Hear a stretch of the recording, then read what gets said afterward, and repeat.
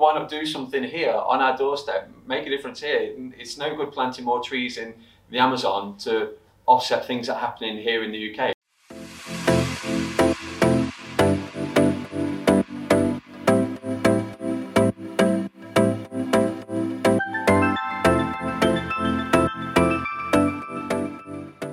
Episode of Spotlight with Darrell Taylor from Co-Treatment. A really interesting episode, this one. Darrell's business is really a non-for-profit, and it's looking at trying to reduce the impact of climate change on a local basis. Give this a watch, great initiative and an easy way for you to give up some time or a small amount of money to make a difference to climate change in your local area. I worked abroad. When I came back to the UK, I wanted to do something and get involved in other things outside of work. And I started off being a governor at a primary school, so I was a parent governor, and that went on through being a cooperative governor, then vice chair, and then I chaired for a few years. And I had a plan to get out of that at one point in time. Kind of enough was enough. And I was looking for something else to do. And I think, like a lot of people always dream about, when I win the lottery, I would do this, I would give money to this, I would do this, I would do that. And a lot of the time I always used to think I'd do something charitable, I'd like to, help these people or do this good cause. But it sort of dawned on me that I was coming out of governors. I've always been really driven, and I've always had this, like everybody, I want to do something good for people, but I don't need to win the lottery to do that. I don't need the money side of things. And then I sort of had this idea and got some mentoring, a little bit like what you're saying really.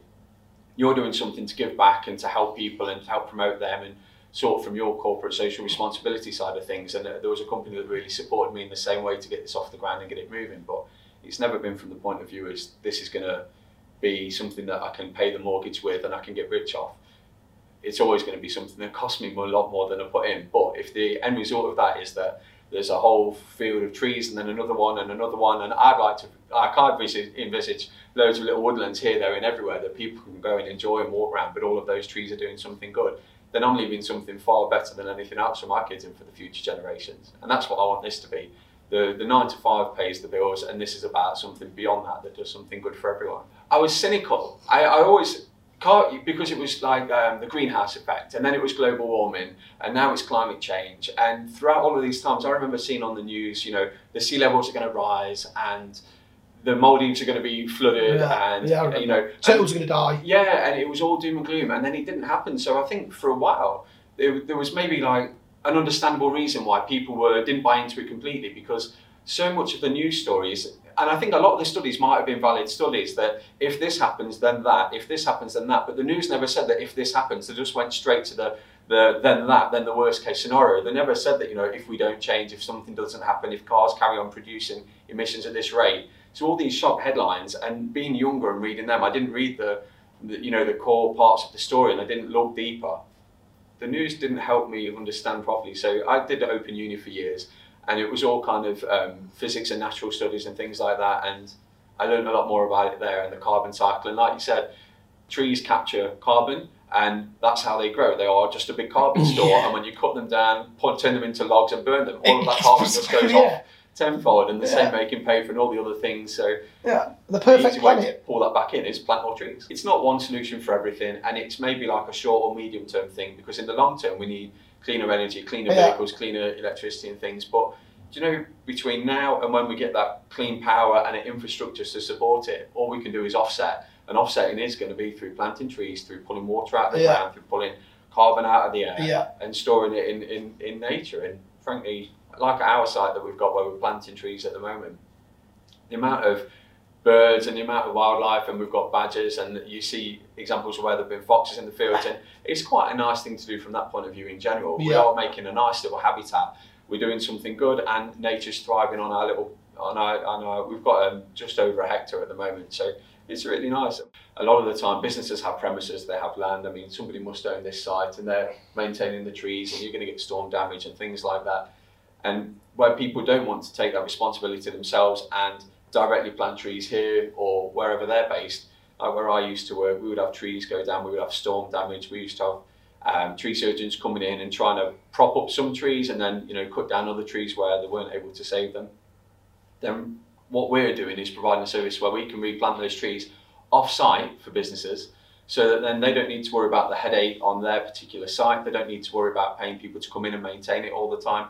They can say, look, our trees have been damaged, they're not able to be saved, so we're going to remove that tree, we're going to replant 1 or 2 or 3, that way their sustainability, their environmental footprint stays neutral. They've not sort of taken away from nature, if you like. They've actually put something back, but put something back in a place where somebody else will look after it, somebody else will maintain it. If it does fall down in a storm, somebody else will replant it for them. And it's guaranteed, whereas a lot of companies that offer planting schemes, the trees aren't guaranteed. In fact, some of the companies don't even guarantee that the trees go in the ground, in the soil. They distribute trees to things like beavers or scouts or rainbows or schools, and they'll send a number of trees, but there's no follow-up to make sure those trees went in the ground. And they lived. You just don't know. Were they planted? Did they live? Did they survive? Were they planted properly? All of ours are dipped in a root grow before they go in the ground to give them the best chance. We planted around about 1,000 trees before we had a drought last year. And when you plant trees for the first 2 years, it's a drought that will kill them. After that, they get a little bit more hardy and durable and robust. But for those first 2 years, and we had a drought, around May time in 2020, and just after May, June, I can't remember exactly. May. And we were taking big IBT containers, the bulk 1 ton containers. Yeah. And driving them over and watering the trees. And it sounds crazy, but we were filling them up, driving them to the land, and then friends and family were helping water every single tree. And 1,000 trees, 1,250 trees by the time we were done, it's a lot to water, and we were doing it multiple times to make sure that, because we have a commitment to our customers that the trees are going to be there in 20 years' time, and if they're not, then I have to make sure that they're replanted each time. So I don't want to replant all the trees because of the drought. I had to get water to them. It is a funny thing to get into. I mean, trees, they're not the most exciting thing. We're not talking about Formula One or jet planes or something. It's trees. But it's so satisfying. When because I was never into gardening or being green fingered or anything like that. This is something that I've kind of come into and is new to me. But when I go to the land and I see the trees, and we planted them, and when we planted them, they were this high. And now they're about 1.4 meters, or as tall as my kids. And when, again, you put them in the ground, they're bare root trees, so there's no leaves, there's no anything. You're planting a twig. Yeah, it's a twig. Yeah. And when you're really proud to see when they do grow and they flourish, and they look really healthy. People that run businesses know it's not the money. It can't be the money that drives you. It can't be you or anyone. It just can't be the money, because eventually it might come, but between the start and then, you are going to be worse off throughout. I'm really target driven. I'm competitive. I'm target driven, and I need a goal, and then I'll shoot for that goal. So in my private life, I've climbed Kilimanjaro. I climbed Mount Elbrus on my own. I did that solo from scratch. I did it the first time I tried Elbrus. I failed. I went back and did it again, because I am driven, but I'm determined. If I fail, then you stand up and you do it again. You learn, you take your lessons, don't you? And that's the same whether it's business or something personal you do. Before that, I raced motorbikes for 10 years, so I've always been really competitive. And right now, it's getting this business to work is what's driving me, that's the goal, and it will work, because there's no, failure is not an option. And the same as Elbrus, if it doesn't work, if I fail, then I'll just come back and do it again and make it work the next time. But because I think one of the things that maybe stops people from starting businesses is that they're worried that it will fail, and what people will say or what people think, and this guy failed. But I never experienced any of that, because everybody that I told was really supportive, and friends want you to succeed. If they don't want you to succeed, they're not a friend in the first place. So friends really, they do care, and they'll put the money where the mouth is. And the amount of people that said to me, "Hey Darrell, as soon as you've got land sorted, whenever you're planting, let me know, I'll be there and I'll plant with you." And I can't think of anyone that didn't say that, to be honest. And because of COVID, it was really difficult to get people to help planting at the point in time we were doing that. But in the future, the amount of offers, and not just that, through the governor stuff at the school have said, "Hey, can we come over? We could do some forest schools, we can get the kids planting." And for me, that's just win-win. It's the social side of thing, the supporting the community. But at the same time, there are armies of people out there who, if you ask, they'll do it just because A, they want to help you as a person, and B, because it's something good. I don't think there's any issue in kind of, mobilising the troops to do something good like this. People will just do it. They'll do it because it's the right thing to do. Some of the other companies that plant, they plant in Scotland, or they'll say, one that I read about, they plant out in Vietnam, or they'll plant out in South America where, labour's cheap. And especially if you plant, I plant only native species to the UK, but if you plant bamboo, actually, it absorbs more Loads, carbon. But what I find is over here, we generate carbon here. We're not doing it in Vietnam or South America, and I'm all for planting everywhere, so don't take that the wrong way, but we should be doing something on our doorstep. And if these vehicles out here that are driving around, their emissions are there.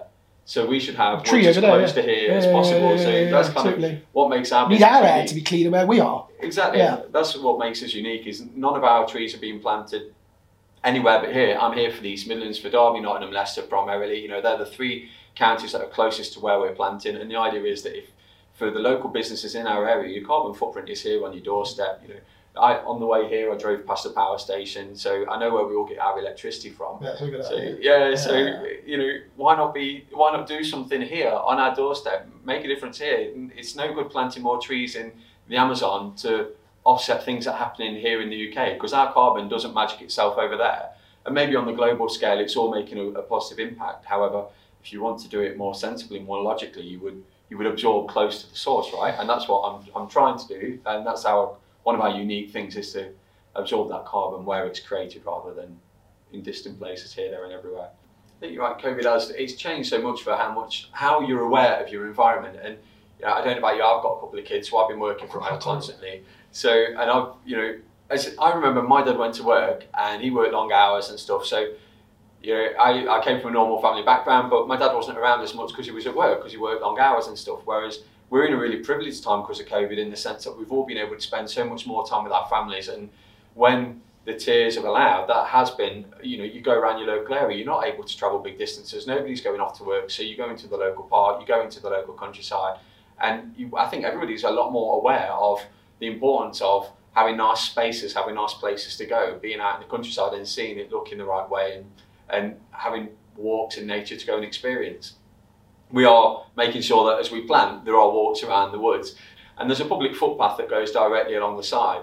So when we have finished planting in that field, there'll be just a path that goes all around the woodland, and we've even got a couple of memorial trees in there already with benches and little plaques and stuff. So, you know, for people that are planting memorial trees, they can access the land, they can go along, they can have a quiet moment with, you know, the little one that they don't have anymore. But for everybody, you can just go and walk your dog around and enjoy it. And hopefully for those people that are living near that particular area, they can go and enjoy our little plot of land.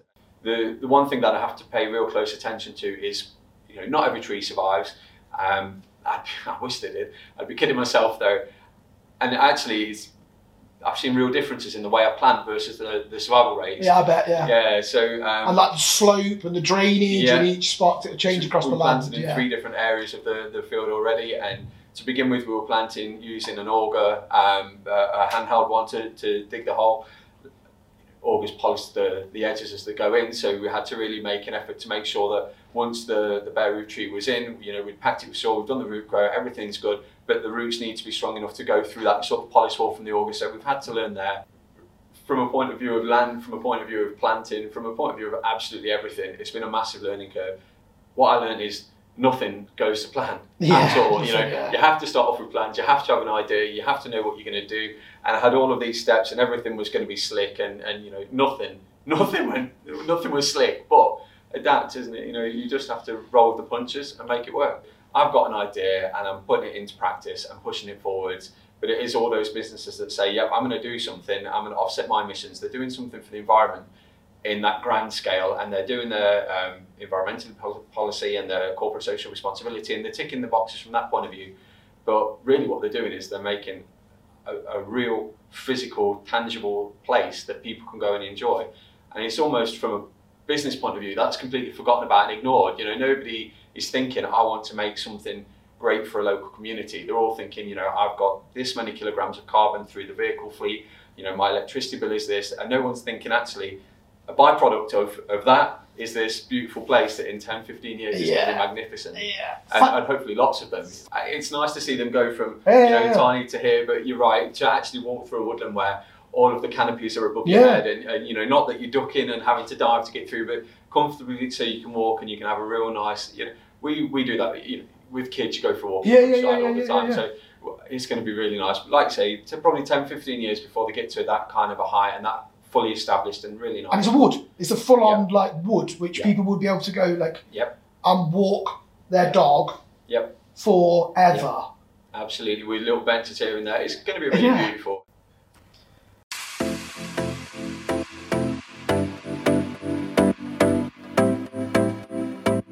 So that completes this episode of Spotlight With. Don't forget to like, rate and subscribe, and we'll see you really soon for some more episodes.